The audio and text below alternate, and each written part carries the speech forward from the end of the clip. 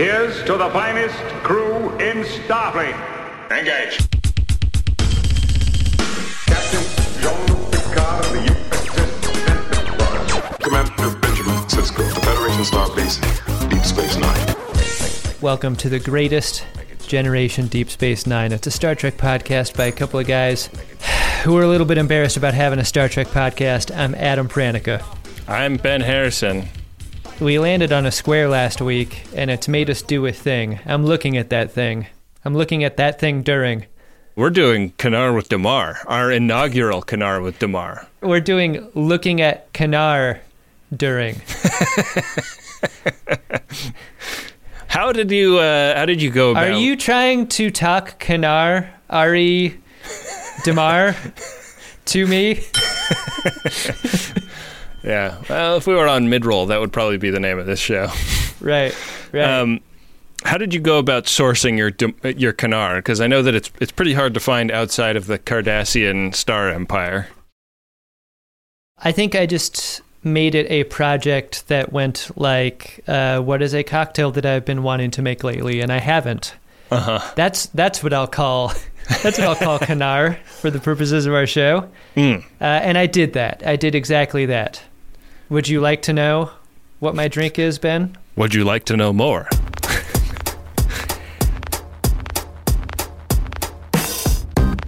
All right. My version of Kanar with Damar goes like this.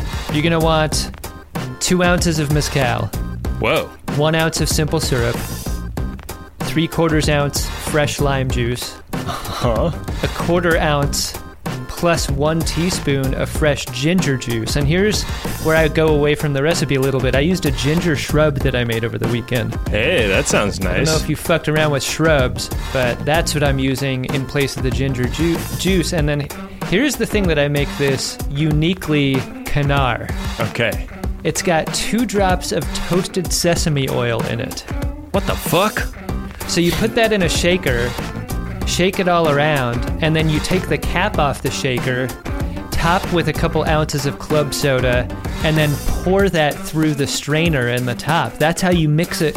I've never seen a cocktail recipe mix the club soda with a drink like this. Yeah. And it's sort of a great move. So I capped it with the club soda, I put the top of the shaker back on, I strained it into my Taco Bell Star Trek 3 Search for Spot glass. And I don't know if you can see it, but it's a nice, like, pale green, pale brown kind of look. I think because of the it looks like diluted Kanar, I think. Yeah. The couple of times we've actually seen the liquid of Kanar on screen, it's looked kind of chunky, and I didn't want... It does not look good. The level of viscosity that we've seen depicted. What I did was I did a riff on a Negroni that has none of the ingredients of a Negroni.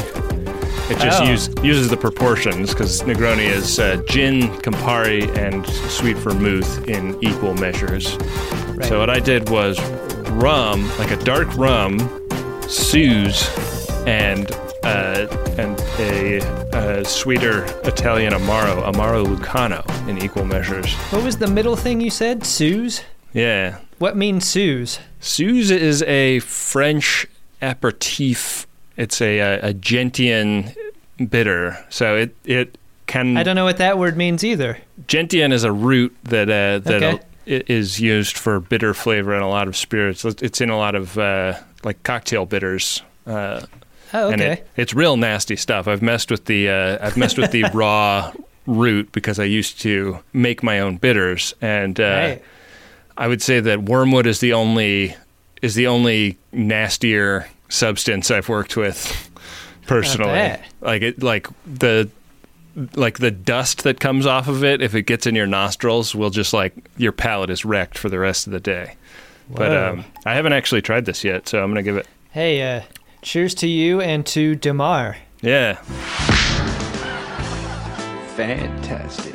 This is a nice drink.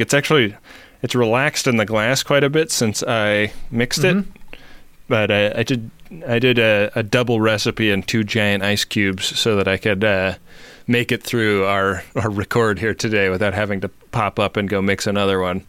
It's good. I like mine also, and that was a great subtle tip out there for anyone who's dabbling in the cocktails that you just dropped there, Ben. Letting a cocktail lay down many times is going to not only get it colder, but a little bit of the dilution can help many cocktails taste a little better. That's true. Boy, I can't wait to get into this episode. This is such a unique episode of Deep Space Nine. Do you want to talk about Season 6, Episode 15, Honor Among Thieves? Do you realize how incredible this is? No, of course you don't. I love how this episode doesn't even give you a chance to ask why. Why O'Brien? I am Chief Miles Edward O'Brien. This is fucking spectacular. But you're never given a moment to even consider that because... Oh, I totally considered it. I think that because the show just plops you in his story. Like, that's what I'm saying. Like, you don't see him recruited. You don't see him writing his will because O'Brien's a famous willman. Yeah. Like, he loves writing wills before going on any dangerous mission. The will is not shared. None of the misgivings, none of the, I guess, FaceTimes with Keiko. Because she's like on Earth or something, right? Yeah, and also off the show. Yeah. But yeah, we come in media res. He is, we get an establishing shot of this planet that, I don't know if we ever get the name of this planet, but I think of it in my head as Rust Coruscant. That's a good name. It is farious, though, as in a place that's very unfarious for its inhabitants.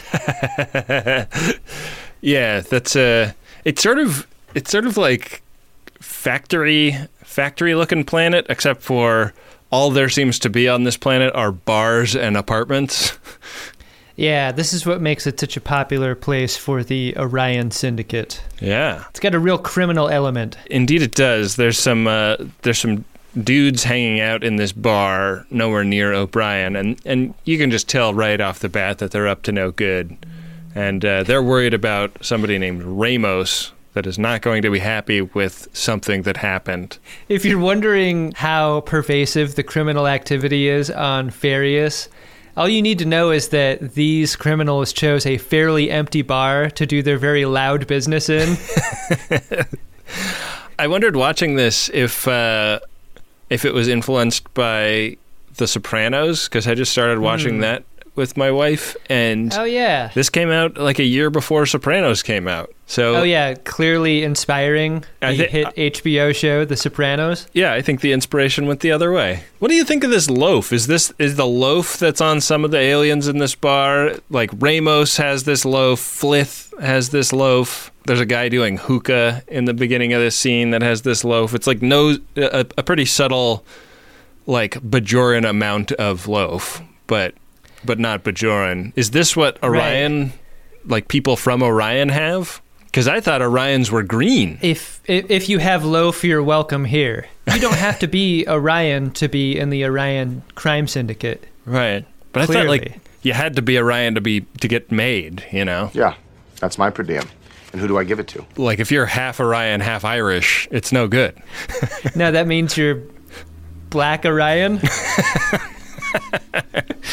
Is that how that works? I'm not sure. I've only seen like half of a season of Sopranos, so. Wow, buckle up, Ben.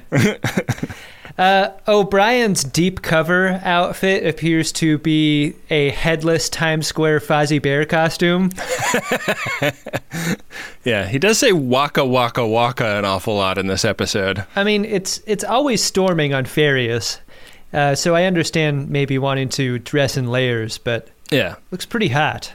The dudes sitting at this table decide that they want a bite to eat, and they're gonna put in an order on Space DoorDash, and they nominate Kroll, the most loafy of them, to get up. Order some Nazala sandwiches. And Kroll has one of these neck-mounted computer interfaces that we saw in that one episode with the pretty lady that had it. Right. Who turned out to be a secret agent. Kroll doesn't have the hair for covering that up, though. He's just letting his Frankenstein bolts hang. He's not trying to like pass in polite society. He lives on this dumpy planet. Yeah, clearly on Farius, no one cares what you look like.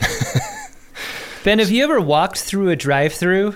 That's what this food ordering system looks like. It looks like a drive-thru window that's just in the middle of a bar. Yeah, it's about as hazardous as the time that Larry does that in Curb. I want 1 second. And it's totally annoying in the way that you would understand it. Like everyone's just yelling orders at Kroll, and Kroll is trying to get it all straight. Get them to deliver some extra Willem sauce. And some Skittles. Yeah. But he makes a terrible error by ordering the Wharf Lightning last.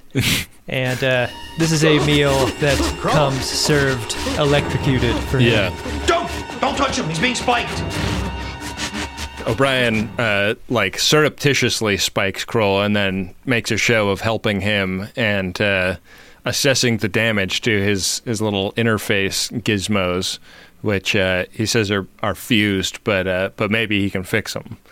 And this is how he kind of catches Bilby's eye. Bilby's the boss, and O'Brien has been tasked with repairing this gizmo, and that means he's got a second date with Bilby. You take these. Bring them back tomorrow morning, fixed and polished. Tomorrow morning it is. It's like leaving something behind in a girl's apartment, you know? I was just going to say, I really like his chances here. O'Brien bent over to pick up the other Frankenstein bolt that Kroll dropped on the ground, and Bilby's like, damn. Out in the alley, we get a little bit of backstory, because it is there that O'Brien meets up with his Starfleet intelligence guy. And in this conversation that they have, we learn that he's in deep cover, and he's trying to get in with the Orion Syndicate. The issue is that the other operatives that Starfleet intelligence had embedded in the Orion Syndicate have been dropping like flies. They've lost 5 of them in the last year, which means they're pretty sure at this point that they must have a rat in Starfleet intelligence.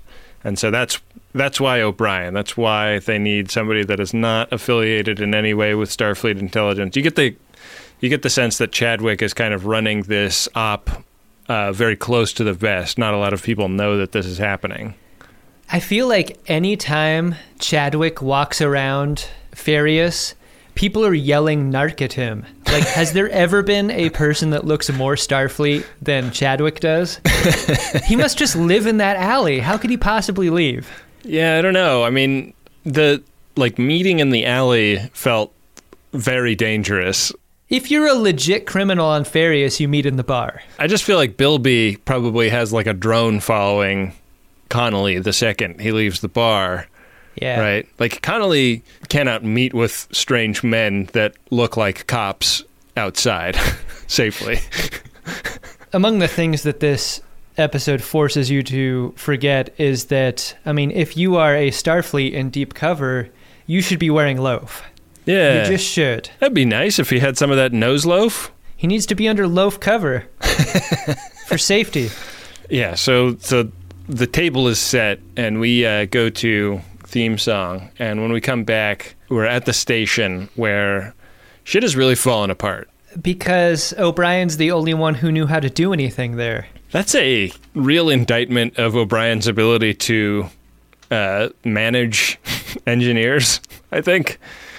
Like, the idea that he has a huge team that none of whom have learned enough to like, what if O'Brien gets killed on this mission? Do they just have to withdraw from Deep Space Nine? I mean, how dumb is Rom if we don't even get a scene with him? I like this scene because it turns Kira into the station superintendent, and that's an uncomfortable place for her because, like, it's coming from all directions. Right. Like, Dax and Worf and Quark and Odo, like, they're just hammering her for all of their leaky faucets. When I wonder if they ever considered like cutting to Rom and his just 200 task list long list of things to do. If this episode like 3 times cut to Rom in a Jeffries tube, just like desperately banging on something like no, like, and the third cut to him is him just in the fetal position crying in a Jeffries tube. What we need to do is torture O'Brien a little less, torture Rom a little more. Yeah. We also get a scene in the commander's office where Dr. Bashir is pissing himself with fear over what might befall his friend, Chief O'Brien. I wonder if they gave any thought to putting Bashir undercover. He's smart. He sees all the angles. He loves spy shit. He loves spy shit way more than O'Brien. O'Brien likes being a pilot. I'm not talking about the episode asking that. I'm talking about if this were real. Right. Why wouldn't Chadwick choose Bashir over O'Brien? I'm still lost on why it has to be O'Brien doing this. Yeah, the episode pays some lip service to the idea that O'Brien is worried about blowback hitting his family.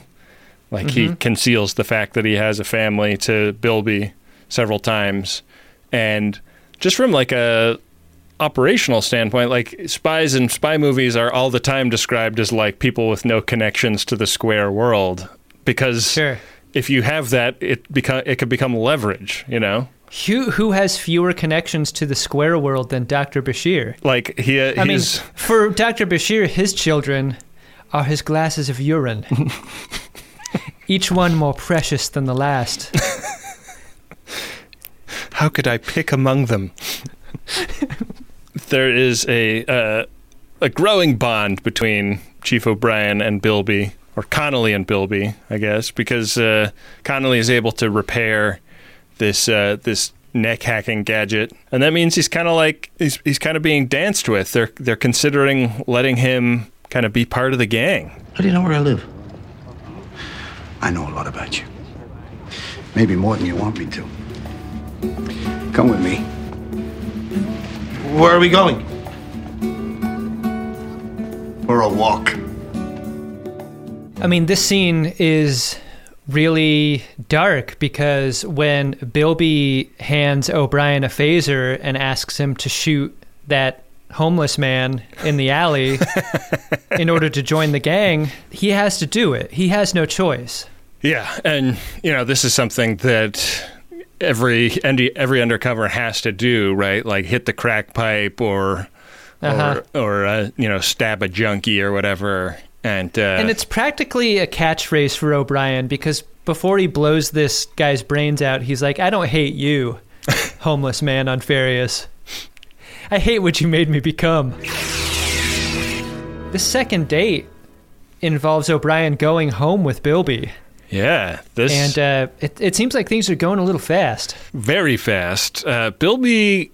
I mean, the reason I looked up the Sopranos thing is because Bilby reveals himself to be a kind of a soft touch and a family man. Like, he's a character that up until this point we have seen as like the scariest guy in the bar. Not like the most physically intimidating, but definitely like the superior of these other two gangsters, a guy that you wouldn't want to be, on the wrong side of.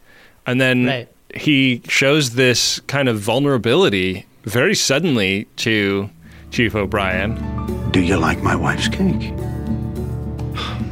To tell you the truth, it's a little dry. O'Brien says, to tell you the truth, I'd prefer your wife's pie, but I'll take it. And then Bilby's like, you're in luck. And then he pulls back the curtain, and then there's Bilby's wife on all fours. She's not wearing any pants. Bilby sits back in his chair and he talks about how much he likes to watch. Yeah, Bilby's kind of a classic powerful man that loves being cuckolded. What Bilby does show O'Brien is his AK-47 phaser, and he's like, I really love what you did with those Frankenstein bolts before, but you got anything that will fix these? Yeah, these are Klingon disruptor rifles that they stole on behalf of Ramos, who is the dude that they were referring to being afraid of before. And there's a quick diagnostic where Chief O'Brien looks it over and assesses what is wrong with it. And this is the next mission. This is the next step toward joining the gang. As O'Brien is going to have to fix these rifles.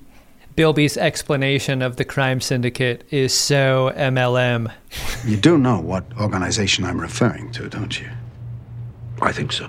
He's like, look, we really don't know Ramus, but I can tell you he's above me, and then everyone else you met at the bar is below me. And this Klingon rifle looks brand name, right? It's actually from Confederated Products. And I can sell it to you for half the price of what you might pay in a store. Now, I've got a whole garage full of these. What I'm suggesting for you is you get 7 friends, and then they get 7 friends. We don't just sell the products ourselves. No, sir, you're Reebok. This is all about your downline. I could tell you're a pretty social person. You probably have 7 friends easily. You do have 7 friends, don't you? You know, like the way that I built some of these is invited people over to my house for a pleasant dinner party, and then suggested, why don't we go into the living room and talk about a pretty exciting business opportunity I might be able to get you involved in. Almost everything in this house is from Confederated Products, from the toilet paper to the candles to the ham, even that cologne you liked. I find that after they fucked my wife is a great time to tell them about a great business opportunity. How'd you like to have a little bit of extra spending money? Maybe get yourself a boat or this nice Mercedes in this pamphlet. O'Brien is interested. Of course he is, because this is his mission. Yeah. He's got to get deeper and deeper undercover and in with this crime syndicate. He's got to build trust because he's got to find out who the rat is. It's not that fixing anything was the test. The cake was the test. Because that's the moment where Bilby's like, these other assholes, down the line in my MLM, they would never tell me that this cake sucked. But you told me right away. That means I can trust you. I really appreciate your cake honesty. Bilby was sort of doing that Martok thing where he was asking if his cake was hot and making it a test, right? Right. And I think that he's genuinely charmed by the fact that Chief O'Brien is an honest man in this dishonest place. Golden cotton. The cut. Golden cotton. So. I mean, for all the questions we're asking about whether or not O'Brien is the appropriate person for a mission like this, I like that his default setting when it comes to, like, spycraft is just, like, being affable and normal. Right. Like, he's not trying to be a spy here. He's not even trying to, like, save his own life, even though that's the subtext. He's just being himself, utterly. Right. Like, he tells a couple of lies, like, I don't have a family or whatever, but he never tells a lie he doesn't have to. And it seems like in this scene, they're kind of falling for each other. Mm-hmm. Hey, what do you make of that, Chester? I have found me an honest man. Bilby is lost in the limpid pools of Chief O'Brien's eyes, and Chief O'Brien is excited to see a photo of Bilby's family. The format for this episode is every time O'Brien has a scene with Bilby or anyone else in the syndicate, the very next scene is in the alley. Right. So it's the same here. He meets up with Chadwick, and Chadwick gives him the replacement parts to fix the disruptors. Right. These are induction coils that they got special from the Klingon ambassador to Farius. Pretty plum gig. Yeah, I always love the phrase Klingon ambassador. It just sounds like a contradiction in terms, like Starfleet intelligence. The very name is racist. The Federation is no more than a Homo sapiens only club. I mean, I use that line of dialogue because that's like one of the few ambassadors we've gotten. Yeah. Yeah, this guy is the Klingon ambassador is only in the mind, right? We never actually meet him. Right. Also in the mind is O'Brien's apartment. We never get to see it, and I think that's why we're always in this alley. Yeah. There's only 3 sets in this episode, really. Yeah. So O'Brien fixes these Klingon AKs, gives them back to the gang, and it looks like these things are going to work. Everyone is psyched, and Bilby is so impressed with the work here that he gives O'Brien a makeover. I think it's time we did something about the way you look. As a reward. I love the scene where they go out shopping and it's walking on sunshine and Bilby's sitting on the on the settee, and O'Brien comes out in a bunch of different looks. It's so great. Yeah. He basically got a shave and a little bit of a haircut and the Bilby suit. Yeah. And that was made into a joke later, like they took him to Bilby's tailor. Kroll is not impressed by Connolly's new look. He looks fine. But Bilby's really happy with it. Kroll is being a real butterburger about this. We're set up to dislike him immediately. Yeah. I kind of kept wondering if this episode was going to start killing these guys off and trying to make us feel good about it. Or make us feel more and more danger as the trap is closing in, right? Right. Because it kind of goes in a very interesting direction with regard like Bilby seems like so thirsty for just normal friendship, and O'Brien is such an aw shucks nice guy that he can't help but fall for that despite everything. Bilby constantly talks about family being the most important thing. We see a picture of them in the frame. Yeah. And yet the relationship between them is very paternal from Bilby to O'Brien. Yeah. In a way that I always thought that there was a tragedy that had happened to Bilby's family that was about to be explained. Yeah, they're not really off on another planet. In fact, they got turned into cat food by Ramos. I have a son. He would be about your age. Yeah. And on and on. Yeah. But they just keep getting closer and closer, and this is through events like the arms dealer showing up in the bar so that Bilby can suggest he give him a refund and then murdering him instead. I think this scene is so necessary because we've talked a long time about how kind Bilby has been to O'Brien. You sort of forget the danger until Bilby shoots this guy in the leg and then shoots him in the chest to kill him. I felt terrible for this guy because having loaf in front of your mouth opening is rough enough. And then he gets killed. It works fine now. You get the sense that this happens all the time in this bar. Yeah.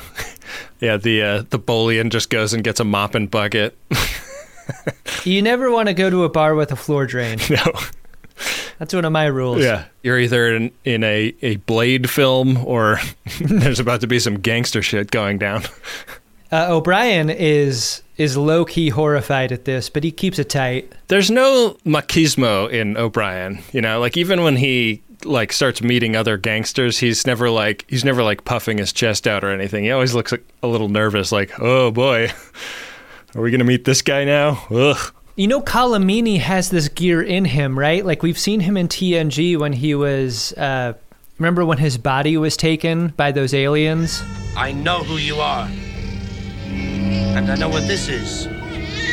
He can go dark. Mm-hmm. And he can have swagger like Kanar. This is fucking spectacular. And he can totally puff his chest out, but that's not how he's playing it in this. He's making interesting choices that cut against that. It cuts toward the familial relationship that he's constructing with Bilby. Yeah. He's not impressing Bilby with his badassery.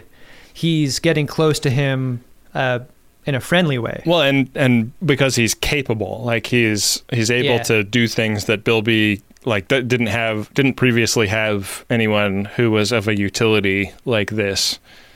And that's why Bilby is kind of off guard around him. He opens up so fast, and that's something that the Starfleet intelligence guy comments on. And in this next scene is when Bilby mentions the thing about, we've got a rat in Starfleet. And I thought that O'Brien kind of pushed his luck in this scene. He's Starfleet, you say? I don't believe it. Tell me more. Tell me the details of that. What's the guy's name and home address? You happen to know his social security number? And Bilby's but anyways, let's talk about other things. That should have piqued his interest a little more, that O'Brien was so curious in this moment. I think if this episode had been told across 2 episodes, you could have planted that in this scene and then had O'Brien kind of let that simmer for a long time before he asked another question. But we're already halfway through the ep at this point, so we need to have things start happening. The idea of the mole isn't just that it exists, it's that this mole has given Ramos the names of every undercover agent in Starfleet. And one wonders at this moment in time if O'Brien's is one of those names. Yeah. I think it's not, because he's specifically not in Starfleet intelligence. And that's why they sent him here. It's obviously not true, but I think it establishes a possibility. Yeah. That as long as there is a mole in Starfleet, the chances of O'Brien being outed have increased. Yeah. I mean, it's pretty devastating later in the episode when he gets the news that Keiko and Molly have been murdered. And your mind immediately goes to, this is Orion, get back. And then it's like, no, they were just murdered senselessly for no reason. Pretty dark. Yeah. And then we go to credits. Yeah. One of the things O'Brien learns in peppering Bilby with questions about this rat is that this person is in Starfleet and used to work weather control on Risa. Right. And my mind immediately went to, is the rat Worf? My mind went there too. And hey, let me ask you a follow-up question. Did you want it to be Worf? I kind of did. I did too. Like I kind of feel like they could write their way into that having been an op that Worf was running on behalf of the Federation Klingon Alliance. Like there being some serpentine way of getting out of that. But like getting Worf in a huge amount of trouble at this point in the series would have been a really interesting turn. I think it would have been a great turn for his character, and it unborings him in a really great way. And it also, like, in the same way that we were talking about, why would you have an undercover agent with all of these ties like a family? Yeah. Who is the other most untied person on DS9? I mean, the wedding to Dax notwithstanding, I mean, Worf doesn't have ties. Right. He'd be great.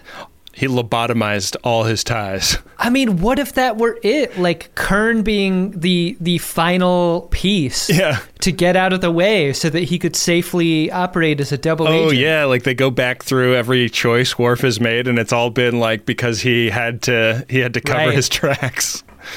Yeah. I thought you said this medical procedure was for my benefit. We know from other episodes that secret agents can have their minds wiped and then re-established. Why did you do it this way? I'll never be able to ask such a question because I could never remember to ask it. The episode that is just Kern as Kern in the movie Memento is the bottle episode that we need right now. Oh, man. Maybe that's the comic book we should do with J.K. Woodward. Hell yeah. Remember, Sammy Jenkins. I have a tattoo with important information on my chest, but I need to learn to read again every morning in order to understand what it says. I fucking love this idea of a one comic book series that's Kern trying to piece it all together. Oh my God. The cover is Kern looking at himself in the mirror and all of the tattoos are backwards. Yeah. Detective Kern. On Kronos. IDW, holler at us. No one gets to steal it. It's us and JK doing this. Copyright trademark. Done. This idea featuring a character that is not our property.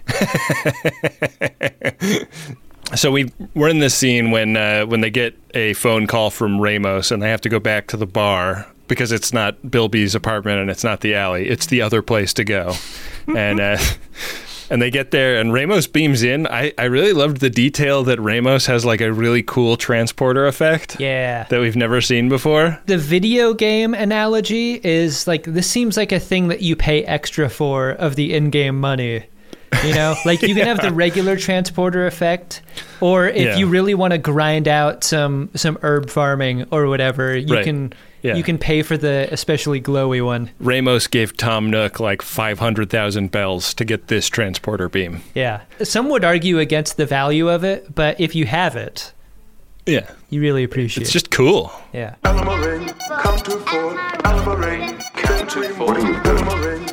What are you doing? Commander, what are you doing now?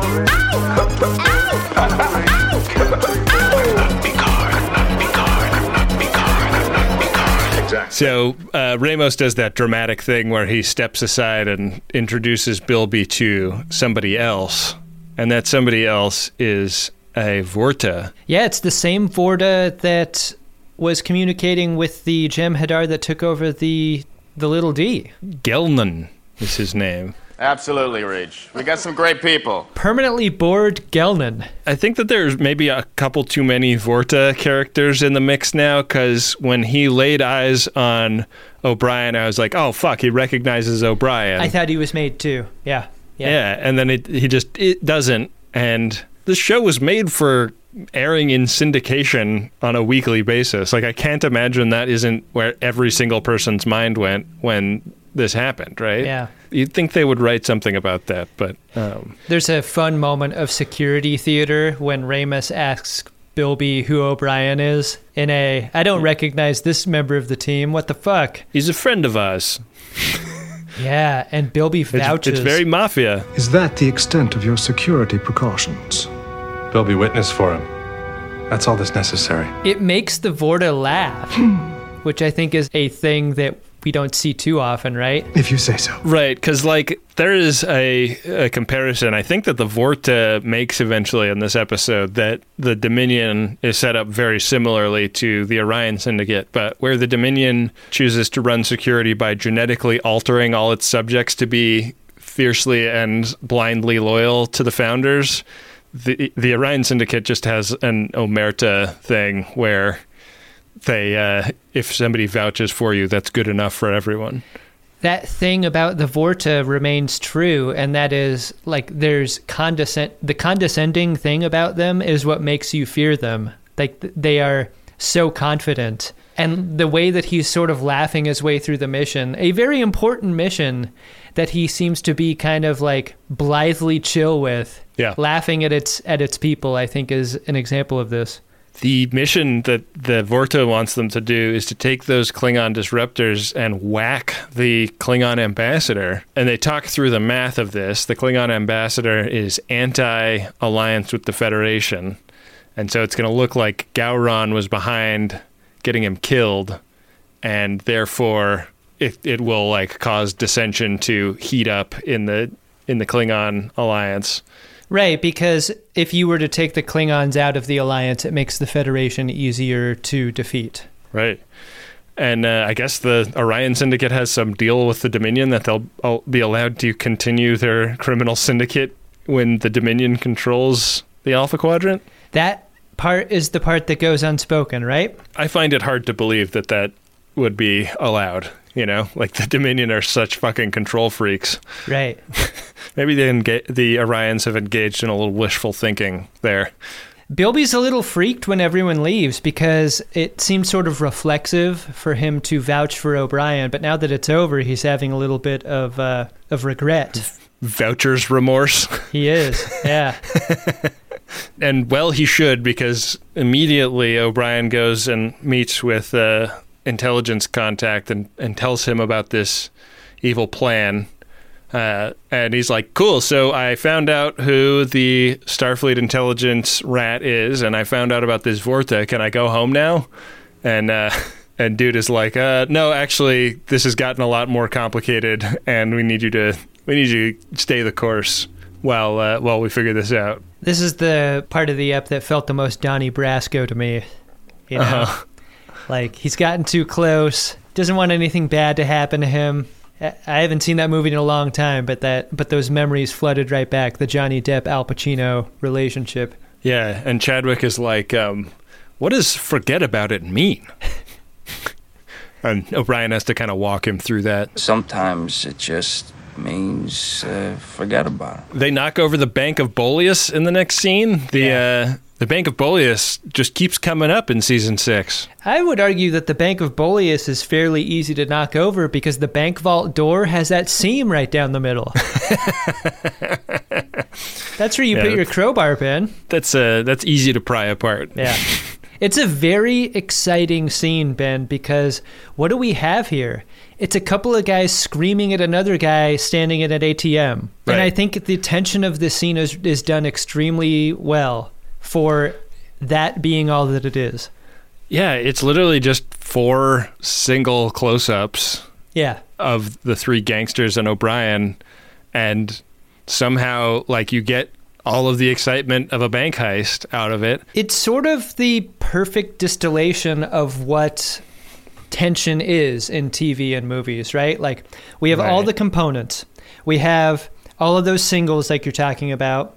We have a common goal and a great danger. We have the score, and it's building in tempo and volume. Yeah. Like, it's exactly what you want. And what you want to do to celebrate after you rob a bank is have sex with a sex worker, which Yeah. Bilby arranges for Connolly. This is the scene where you know Bilby's a freak, right? This was the opportunity to have a green lady. Yes. Bilby doesn't want to fuck up his sheets, though. Instead, it's a very beautiful woman with the same loaf as several of the other characters. I also thought it was weird that the cat was on the same bed that Bilby was inviting O'Brien to use for sex with this lady. I mean, I will say we're both animal owners and lovers. It is a thing.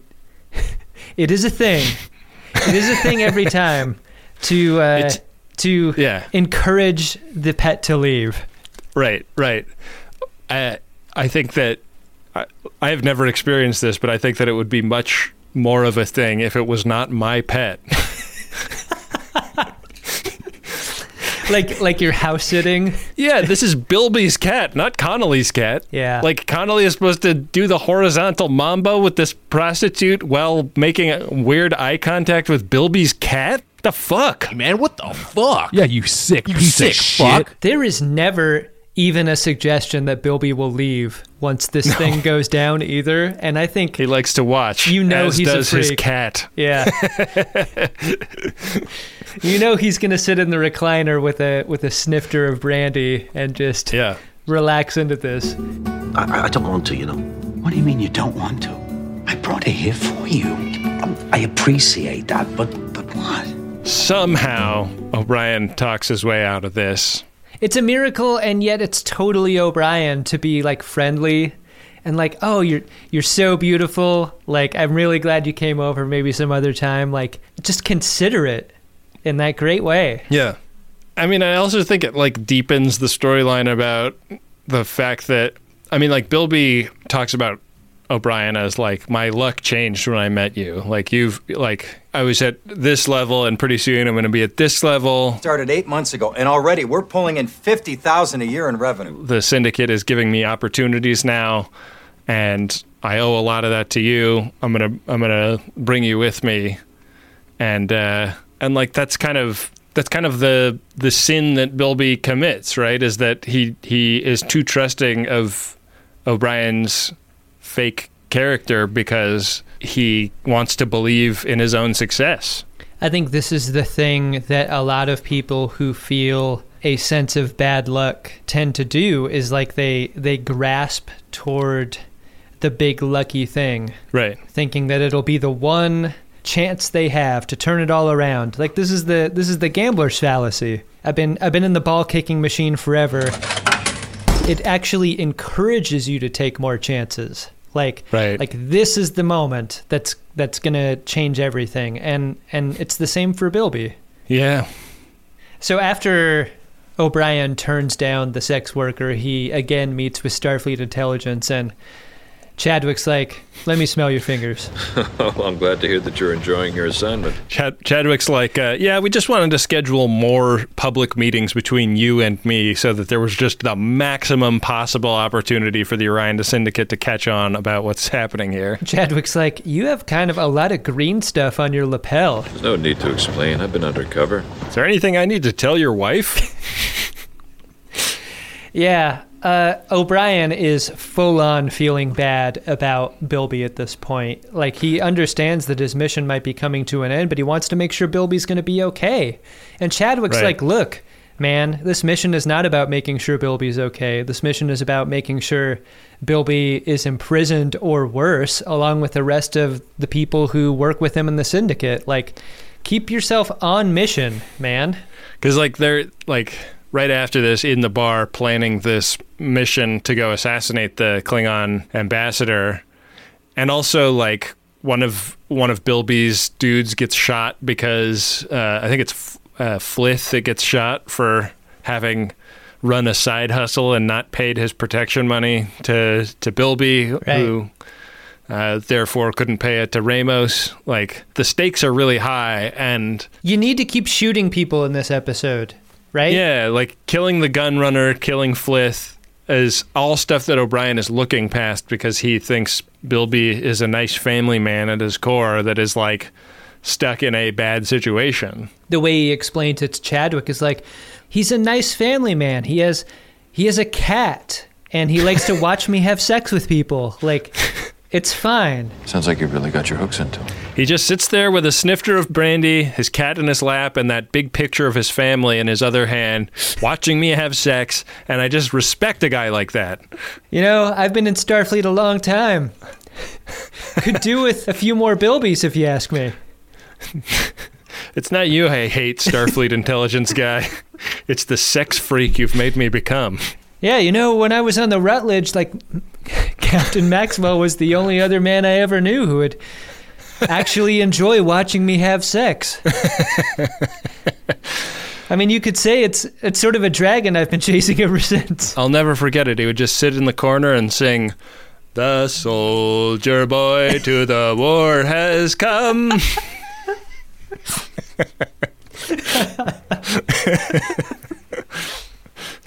and come he would. Yeah, he always hit the post on that, you know. He somehow knew when I was about to pop. Chadwick just like walks backwards back into the shadow, disgusted. Morn. Dear sweet. Morn. You hear, buddy? Morn. Stop. Hammer time. So, yeah, Chadwick has to kind of talk some sense into O'Brien because O'Brien is like, you're going to let Bilby, my best friend in the world, get murdered. And Chadwick is like, hey, like, these guys picked this life. Like, that doesn't sound very Starfleet, does it? Yeah, that's the thing, is like, not believing the worst in people is one of Starfleet's weakest, but also one of its strongest points. And I guess we don't really know that much about what life is like for humans outside of the Federation, but you would think that there would be some kind of worldview moment in here where this guy could kind of put it in terms that Chief O'Brien could understand, and that would illuminate something about why the Orion Syndicate exists in this future. Right. I really like this episode, and I think there's a lot of really fun stuff in it, but that felt like a really big hole and a really big missed opportunity to me. I think it's related to the how did O'Brien get himself into the situation? How was he groomed? Right. How were these decisions made? Like, this is all handy backstory stuff. They do not reach an agreement here. Chadwick says, like, you've got to just let this run its course, and O'Brien responds to this by punching his lights out and running back to Bilby's apartment. Once he gets to the apartment, he is summarily arrested by Starfleet intelligence and thrown in Federation prison. And that's the end of the episode. Yeah, we just cut to him 15 years later with a great bushy beard. Yeah. He's making a mandala in the dust on the floor. What actually happens is O'Brien is back at Bilby's trying to explain Star Wars to him. He's like, it's a trap, Bilby. It's a great big trap. You shouldn't go through with this mission. You can't go. Why not? Bilby does not react in the way that you might think. He's not grateful for being tipped off. He is horrified at the betrayal and how fucked he is, because no matter what he does, he's fucked. Like, he's either going to jail or going to be killed by the Orions. I really like how he lists every possible outcome here. Right. Like, he can't run because there's no escape. If you go through with the thing, the Klingons are going to kill you.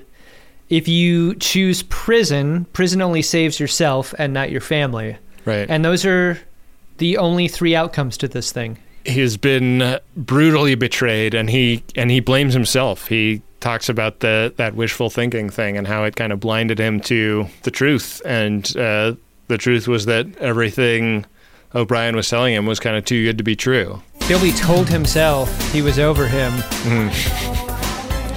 he pretended his ship wasn't sinking. He told himself he was over O'Connell because he is the king of wishful thinking, Ben. Yeah. This is maybe my favorite part of this episode, is that O'Brien makes the case as strongly as he can, like that this is a suicide mission. And Bilby's like, take care of my cat for me. And he walks out the door. And what I love is you don't know which of the three options he chose. Right. And you never know. Yeah, the next scene is O'Brien downloading kind of the emotional toughness of this with Dr. Bashir in his quarters. And he's not even changed out of his clothes or anything. Like, that's how soon he has this hang with him. Yeah, he's like, boy, I gotta unload some shit on you, my friend.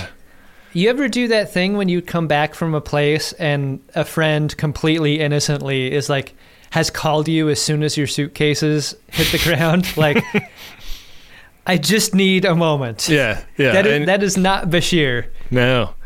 Yeah, I wonder about that. Like, Chief O'Brien is a creature of starship travel, so maybe being on the station is the opposite for him. Like, maybe he felt like more at home on the trip back. Yeah. Various must be really close to Deep Space Nine, though, right? Like, it wasn't a multi-day trip. He didn't change clothes. This was a chance to really illuminate a little bit more about Starfleet intelligence. Like, how did O'Brien get to and from Farius? Was it a really cool Starfleet intelligence ship? Did they have to smuggle him in with some cargo? Like a murdered out Galaxy class? Yeah. How did he get dropped in there? And then how did he get squirreled away? And then what did Chadwick do about getting punched in the face? Yeah, well, he didn't put it in his report. And no. That was nice of him. Yeah. I mean, you got to cut the guy a little slack. O'Brien is not an intelligence officer. I mean, this happens all the time. The person undercover doesn't get in trouble for doing the blow. Right. Is O'Brien going to have a cat going forward? I don't know. This seems like an extremely long-haired cat that would get your allergies up. Yeah, if you're allergic to cats, this is not the cat to have. How good are the HEPA filters on DS9? That's my question. Did you notice there was like a little camera bump when Bashir exited, and the camera kind of lands on the cat when Bashir walks out of the room, but it bumps like somebody like walked past the panhandle and like knocked it a bit. No shit. I'm gonna dial that up. I really love that stuff. It's like 43 minutes and 40 seconds or so. Ooh. Almost as if they were expecting the cat to make the move before it did. Yeah, like the that's cam what up. it is. Yeah. Like, there's an animal wrangler off camera that has made the move, like the call to cat. Yeah. And what the camera person did was they twitched. God, you know that must have taken 40 takes to get. Right, and this was the best one. The one I know. One with a visible mistake was their best take. Never work with animals or children. Would you work with this episode, Ben? Did you like it? You really want to do this? Here. Now, okay, let's do it. I like the episode. Yeah, I think it's fun. It's like a unique challenge in the context of a show where there's a war going on to put an episode in a bottle like this, but I really like how it ties into the war. It gives you another dimension of it that you might never see that is like interesting and scary, and I thought it was a good showcase for Colomini. Like he's doing really like interesting stuff with the choices he makes in this episode. So I do like it. I like it because it's a Colomini bottle episode, and I like it as a type of format. It feels like in 7 seasons of a show, every single character could and should get this episode. Right. The undercover ep. Yeah. And I think Colomini does this ably in a way that I really appreciate. It seems like he's been a kind of a peripheral character for a while, and he was deserving of his episode at this moment in time. So I'm glad we got it. Absolutely. A lot of questions in the periphery about like why this is happening and why this is happening to him. But if you push those away, I think there's a lot to enjoy here. Yeah, which you should. One thing I learned about this episode is that the actor who played Bilby was not the first choice. Oh, wow. And the actor who was the first choice died of a heart attack the week before shooting. Whoa. Like, they basically had to go to their second choice, which is hard, man. Fuck. Nick Tate was the actor who played Liam Bilby. Charles Hallahan, who is a real Hollywood that guy, like, he's been in 1,000 things, was originally cast as Bilby, and would have been great, but you just never expect this kind of challenge for an actor. Like, an actor to... Like, all right, well, I didn't get it. Like, hats off to Charles Hallahan. But to then get field promoted to getting it because Charles Hallahan dies the week of the shoot is just so brutal. And I think Nick Tate did a great job. And just knowing that was going on behind the scenes is incredible to think about. So, like, hats off to him for doing great in the role. Like, if you didn't know that bit of trivia, I think you would, on its own, like, you would appreciate his work here. But just knowing that there was that added challenge, I think, really makes it better in terms of that. It sort of reminds me, like, from a level of difficulty standpoint of the actor that played Kevin Uxbridge and what he was going through when he was portraying a man whose wife had died right after his wife died. Like, you and I were joking a couple episodes ago where they kept beaming up people who weren't Captain Sisko on the rescue mission. Like, everyone thought Charles Hallahan was going to be the guy. Ira Stephen Bear, like, handpicked him. Like, he was Ira's guy. And then to show up on set knowing that you're not the guy and you still need to act the part, that's really hard. I cannot imagine that. So, special commendation to... Nick Tate here. Did a great job. You know what else deserves special commendation, Adam, is the folks that get priority 1 messages on our show. Do you want to see if we have any in the inbox? Priority 1 message from Starfleet coming in on secured channel. Need a supplemental income. Supplemental income? Supplemental. Supplemental. Yeah, it's extra. The interest alone could be enough to buy this ship. Ben, our first priority 1 message is from Vicky. And it is for John. And the message goes like this: to my darling Shmoo. I'm not even a little bit embarrassed to be shelling out $100 on this dumb podcast to say happy 10th anniversary because I love you. Wow. Ben and Adam have brought us a little closer. Wow, Vicky, thanks for the faint praise. Thank you for being the best husband to me and a fantastic father to our irrational biped. I have been, and always shall be, your drunk Shimoda. Wow. I just picture us pushing John and Vicky a little bit closer to each other. Yeah. I mean, you and I aren't watching. No. We're pushing John and Vicky together, and then we're leaving the room. We're not going to be like Bilby. No. Tell you that much. Our second priority 1 message is from Dylan, and it's to Stephen, and it goes like this. Stephen of House MRD Trombone. You have brought dishonor to this house. It is time for you to pay the ultimate price. Watch all of Star Trek Enterprise with me once you move to Richmond until you find appreciation for its theme song. Otherwise, I will cut a hole in the shape and size of Stephen into Stephen. Also, happy birthday. Yeah, just a little happy birthday tag on the back there. Yeah. I almost forgot. I have a terrible memory. Who knows why? Why do people keep requesting messages from me? I don't remember. This is one of those P1s that was obtained in February, and I wonder if moving to Richmond is still a thing that Stephen is doing or not.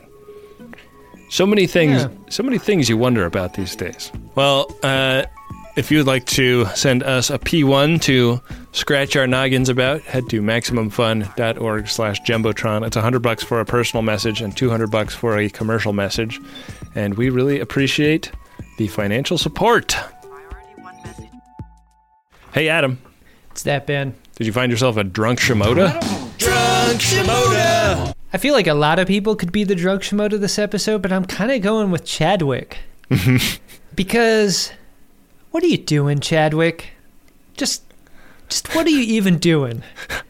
What are you doing hanging out in that alley? What are you doing picking O'Brien? Where do you go? Chadwick's OPSEC is terrible. I mean, you could explain it away by thinking that maybe he has a substance abuse problem and he was given shit detail on Farius, you know? Aside from running the undercover agent that is Chief O'Brien, does Chadwick have any other things going on throughout the week? Sure doesn't seem like it. It seems like he's just waiting around in that alley. Kind of a lot. Yeah. What about you, Ben? My drunk Shimoda is Chester the cat.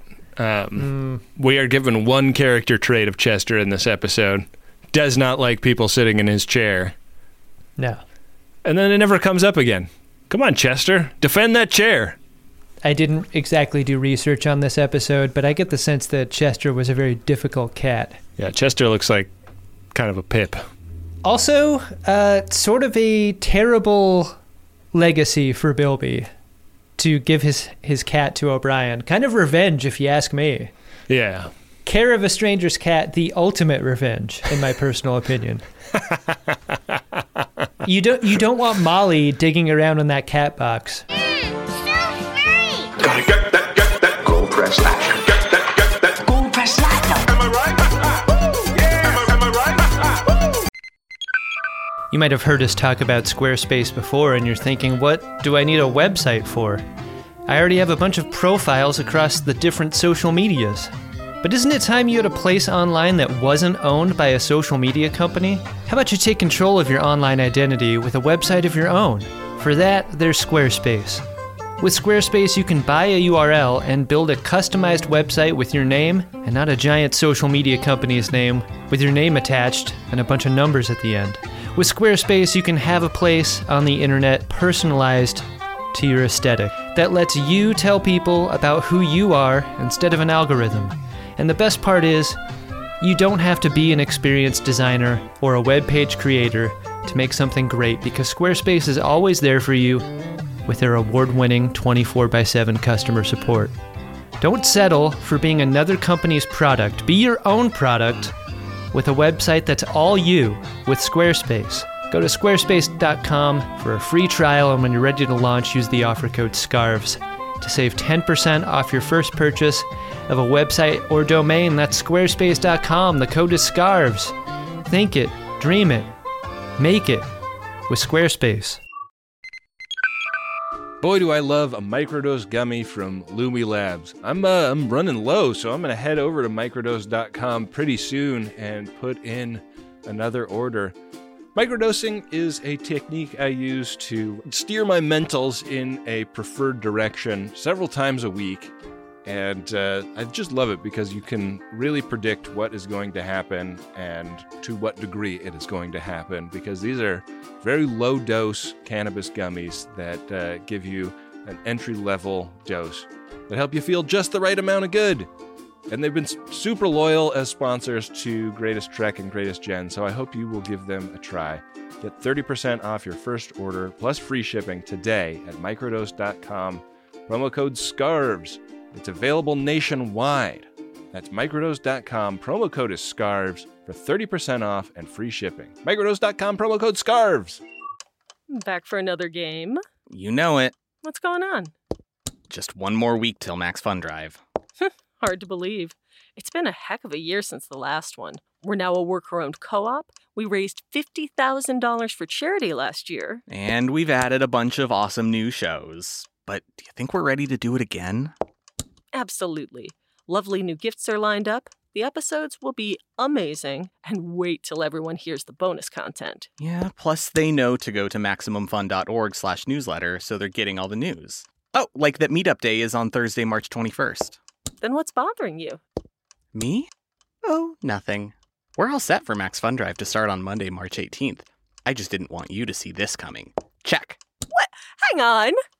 Most of the plants humans eat are technically grass. Most of the asphalt we drive on is almost a liquid. The formula of WD-40 is San Diego's greatest secret. Zippers were invented by a Swedish immigrant love story. On the podcast Secretly Incredibly Fascinating, we explore this type of amazing stuff. Stuff about ordinary topics like cabbage and batteries and socks. Topics you'd never expect to be the title of the podcast. Secretly, incredibly fascinating. Find us by searching for the word secretly in your podcast app. And at MaximumFun.org. Gold press platinum. Gold press platinum. Platinum. Gold press platinum. To our Yamaxons.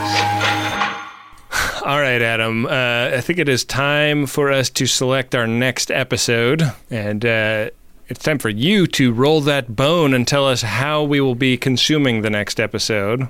Oh, shit. All right. Let's do the thing. The next episode, Adam, is Season 6, Episode 16, Change of Heart. When Dax is seriously injured during a crucial mission, Worf must question his priorities. So Dax was in a cargo bay, and an item on a tall shelf fell down and landed on her back. Yeah, and she's begging Worf to end her life with honor, and he's just not sure if he has what it's going to take. Worf really understands that feeling. You're required to learn as you play. Roll. All right, Ben, I have taken the die into my hands. Currently, we are on square 56, which up until these unusual times was a looking at each other during episode and is now a Kanar with Damar episode. 6 episodes ahead is a space butthole. And Ben, if I remember correctly, this was the one that took us all the way back down. Oh, yeah. To square 18. That is a familiar butthole. What you don't want to do right now is call your ex buttholes. The comfort and the familiar may be there, but always a bad idea. Yeah. When you're feeling a little vulnerable, as we are. Yeah. All right, Ben. Let's roll. Good thing I rolled a 2. Chula! Did I win? Hardly. That puts us on square 58. Nowhere close to the space butthole of square 62, and that means, of course, that it'll be a regular old episode for us. That's great. I am looking forward to Reg Ep. Well, this was super fun. If people enjoy the program and would like to support it in the meantime, please head to MaximumFun.org/join. If you'd like to support in a free way, you could recommend the show to a friend or leave us a nice review on Apple Podcasts. If you ask a question on Apple Podcasts, maybe we'll answer it on an upcoming Marin. Yeah, that's a thing we like to do from time to time. We do. We got to thank our buddy Adam Ragusea, who made all the custom theme music for the show. Of course, he based his work on the original Picard song by Dark Materia.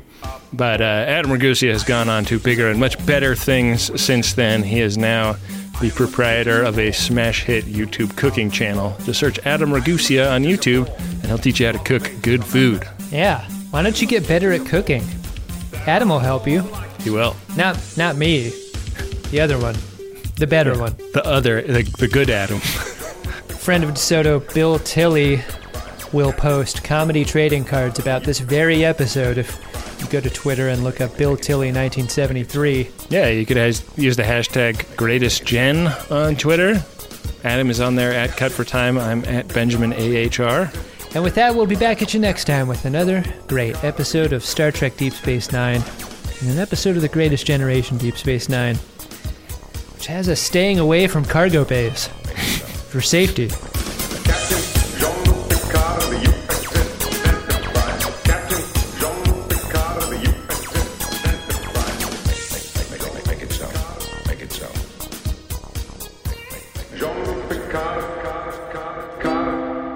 MaximumFun.org. Comedy and culture. Artist owned. Audience supported.